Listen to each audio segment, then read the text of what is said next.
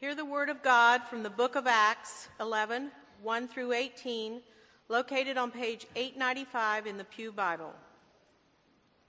Now the apostles and the believers who were in Judea heard that the Gentiles had also accepted the word of God.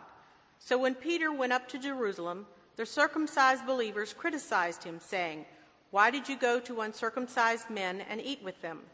Then Peter began to explain it to them, step by step, saying, "As I was in the city of Joppa praying, and in a trance I saw a vision. There was something like a large sheet coming down from heaven, being lowered by its four corners, and it came close to me.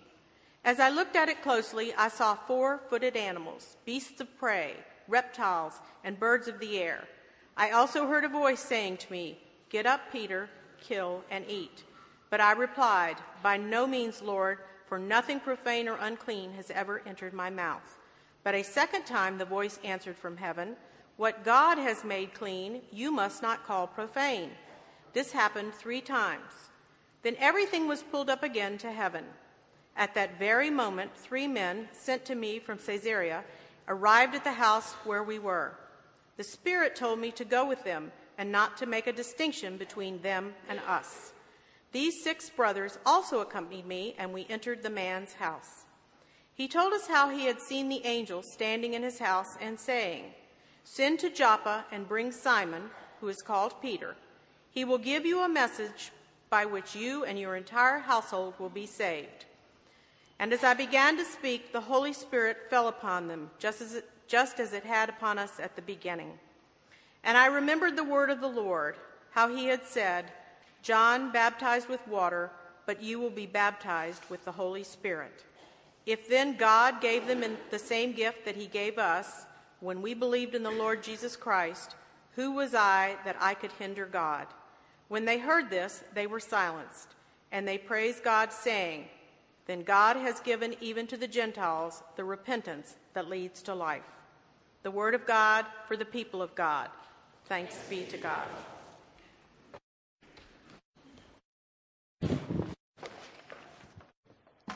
Good morning.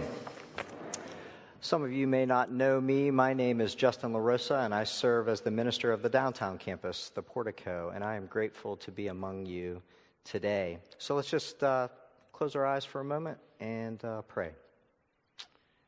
God, we give thanks for diversity. We give thanks for unity, and we give thanks for unity in the midst of diversity. Amen. So it was about 13 or 14 years ago. I was down at Palm Island Resort. Any of you familiar with that? Just north of Boca Grande. I was down on vacation for about a week, I think. It was in the fall. The day was amazing. It was one of those days, picture perfect. Green ocean, walks on the beach, no kids to bother us. It was a great time. The evening was just as amazing. We sat on the porch and we watched the sunset, the sun descend below, this amazing afterglow. It was an amazing evening. It was a time in my life where lots of spiritual growth was happening. I had done a lot of growing in my spiritual journey. I was examining who I had as God in my childhood and evaluating if that still worked. I was examining my really desire to know God and a faith community. And I was trying to shed all the images and baggage that I had in the past that allow me to be free. So it was on that evening that after we watched that beautiful sunset and that afterglow, Caroline went into the back room and I was sitting on the couch there. And I was reading a book on spirituality. And it was on that couch. It was on that couch where something like a lightning bolt came from the depths of my inner being. It wasn't an auditory, it wasn't a vision, it wasn't a trance, but it was very clear message. And it said, "You must leave the church of which you are a part and develop a deeper relationship with me, Christ." bam, there it was for me. It was throwing me and calling me out of my comfort zone and thrusted me into this journey that I had no idea where it was going, but it was going to lead me to see God and community in a new kind of way. And the Bible was going to be at the center that would help shape that for me. I started to weep on this couch because I knew that it was going to change a lot. I was pretty involved in the church I was at, and I knew that I was going to have to leave, that it would alter Caroline and my spiritual journey. And I also knew that I would have to engage my unexamined biblical perspective in a deeper and more profound way. I had some judgments about the Bible, although I hadn't read it all that much at that time. So it was just a few weeks later, I came back to Hyde Park United Methodist, and I got involved. It was in the August time, so I got involved in Disciple Bible Study. And I began to explore who the historical Jesus was and who the risen Christ was to me. This experience, this jolt, this new awakening set a new course for my life. And it actually opened me up to draw the circle a little bit bigger than I had been drawing it. But this new way of seeing brothers and sisters was scary. I was afraid, and it was not something I asked for. It was thrust upon me. So I invite you to think about your own life. Was there a time where you had some awakening, some jolt, some thing that happened in your spiritual journey that opened you up to a new way of seeing, or a new way of being, or a new way of doing that altered the course of your spiritual journey? Well, if you haven't, you might. And if you have, you can really grasp what's so unsettling about an experience like that. And I think it's true and easy to see in our scripture today that Peter's mind was blown on that roof in Joppa. His vision and subsequent experience of being led by the Spirit to include the Gentiles was absolutely tectonic shifting in his life. We read and heard when Mary Lou read that it said, to not make a distinction between them and between us. It meant that yet again, his worldview was turned upside down. First, this Jesus is the Messiah, and now the Gentiles are to be included. What's fascinating about this part of the scripture is his worldview wasn't turned upside down by the words of his tradition in his scriptures. His world was turned upside down by a revelation of the Spirit of the risen Christ. And so let's for a moment just review the gravity of the situation for Peter. First, in the scripture, it tells us that the Gentiles received the Holy Spirit, which meant the nation of Israel was no longer the sole holder of Yahweh in being chosen. God now revealed that every man, every woman, every child, that all should be saved. Second, that eating the, quote, right food and being circumcised, which were paramount to being included in their sect. It was now as though these things were still sacred, but were no longer conditions solely for being chosen by Christ. So let that sink in for a moment. Peter, this Jew, raised in the tradition, is now had something revealed to him that utterly changes his worldview. He must have felt some kind of contradiction within him. Everything that he knew, everything that he believed, everything that he was taught had shifted. It was sinful, majorly sinful, to eat with Gentiles and associate with the uncircumcised. And it was this new interpretation that would thrust him into conflict with the tradition and the scriptures of the day in the church. One of my favorite preachers, some of you know, is Richard Rohr. He's a Franciscan. And he says this quote, "Religion often starts with mysticism and ends up in politics." Let me say that one more time so you can think about it. Religion often starts with a time and a revelation and mysticism and ends up in politics. Wesley would say it, there is no personal religion, but social religion. So the story puts out the notion that God, our God, Christ, the triune God, is not bound by our interpretations of the Scriptures. And sometimes, and we have seen this at points in history, has urged us, has revealed to us to let go of the shackles that bind us. So make no mistake about it. Don't mishear me here. The Hebrew and New Testament Scriptures are a gift to us, and God continues to speak to us through them. Yet, if we are honest, if some of us are really honest with one another, we are confused by some of the things in this book.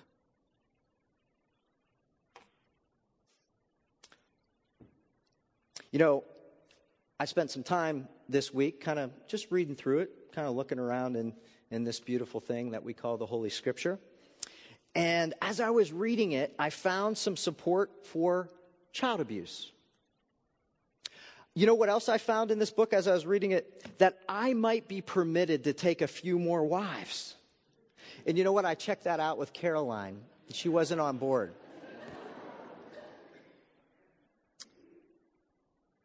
I also found some evidence that slavery might be permittable and that God might want me to be rich. I kind of like that interpretation. You see, brothers and sisters, depending on who and how we interpret this book, the written word can lead us to some scary places, can it not? It can lead us to some scary interpretations.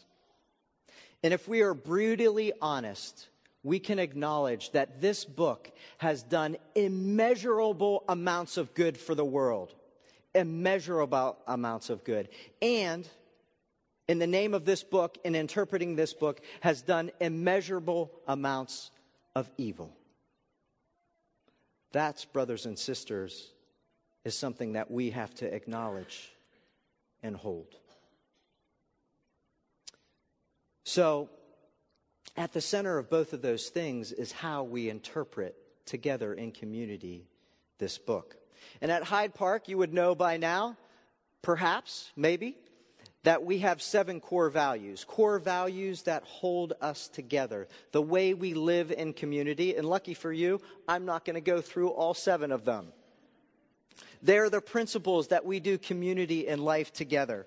And one that I will talk about is that we are biblically rooted. We are rooted in this book. This helps us stay together. It holds the central truth that the Bible communicates who God is. The Bible communicates God's relationship with humans and creation.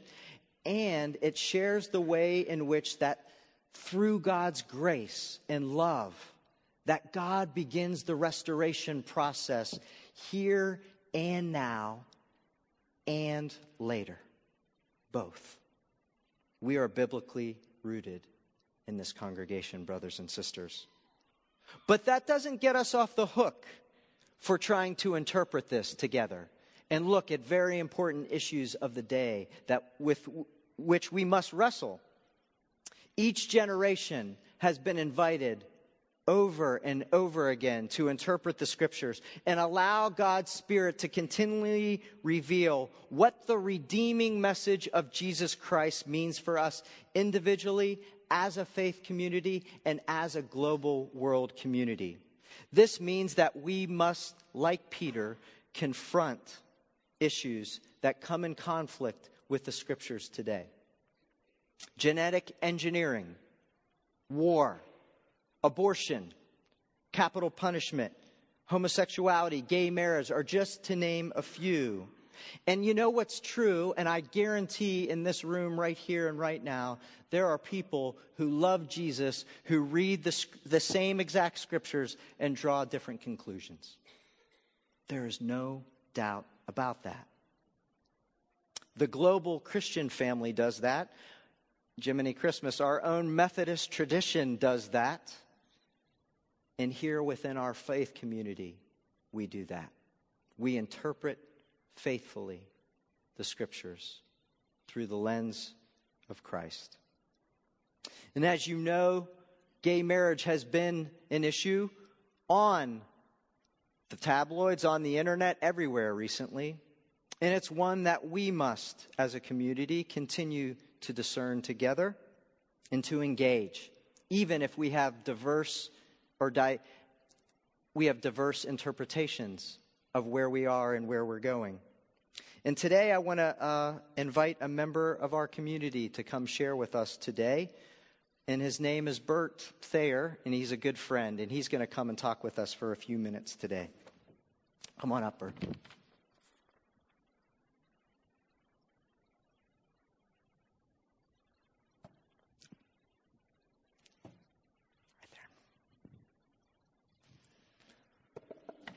Thanks for coming again. My pleasure. Bert came up at 8:30 chapel service too, so he's been here for a long time. So we're grateful they're here. Get a little taste of what your job's like. Yes, exactly. So we're grateful that you're here. Will you just share with the community who you are, how long you've been coming, just anything? Sure. I've been coming to the church probably about 13 years. My partner and I decided to make it official about 7 years ago. And I've been involved in small group, been involved in various ministries. I'm a co-leader with the New Member Connecting Program, which is how I met Justin and our friendship began. Debbie's my boss now back here, and she's a great friend of mine as well. So, yeah, that's great. Well, thank you. So describe the way that you and Michael have felt welcome and participated in the Life congregation.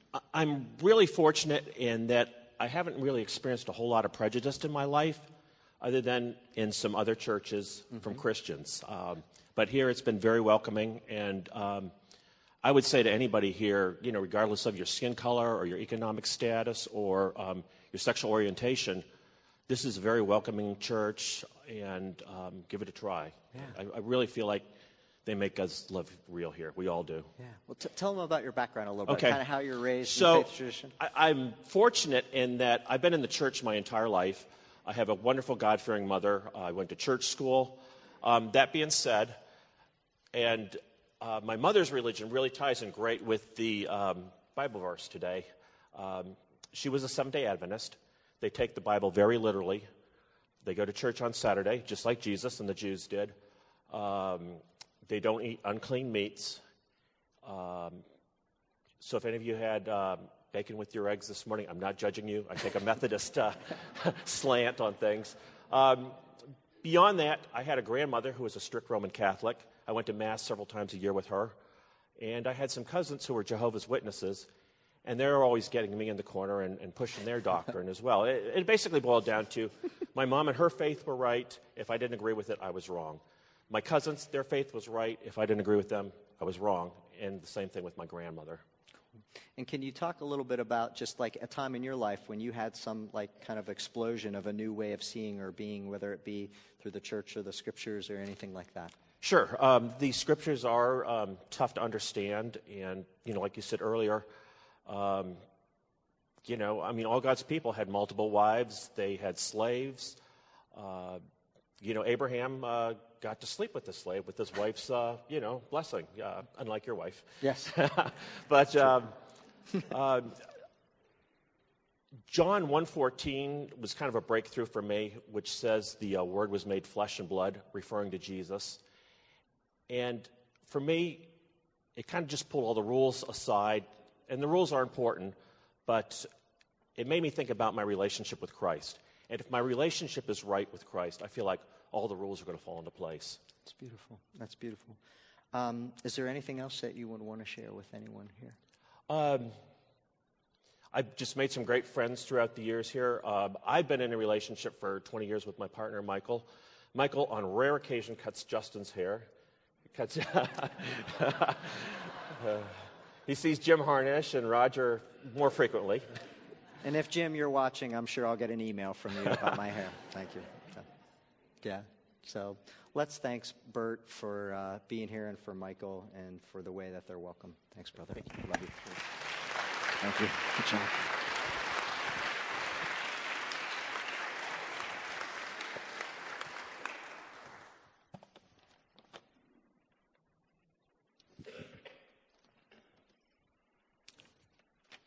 So, brothers and sisters, I ask you, is there one correct interpretation on this issue?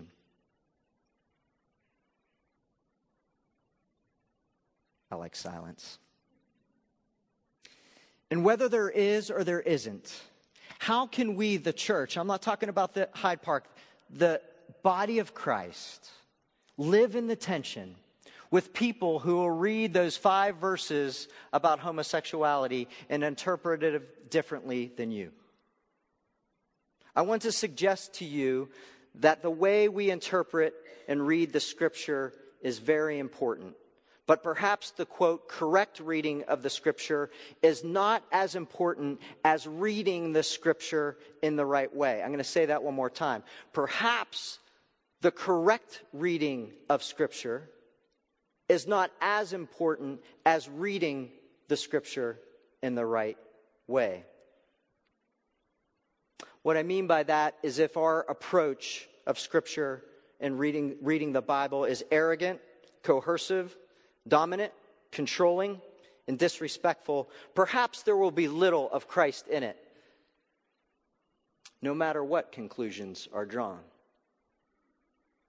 And if we read the Scripture with an attitude of humbleness, selflessness, compassion, and perhaps with beginner's mind or faith of a child, it will be more infused with Christ Jesus.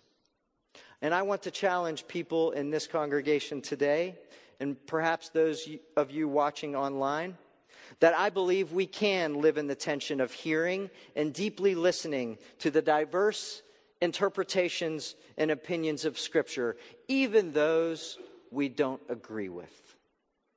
I believe we can hold what is at the center of our life together, which is God's grace as revealed in Jesus' life, death, and resurrection. To do that, we must live and have a spirit of humility.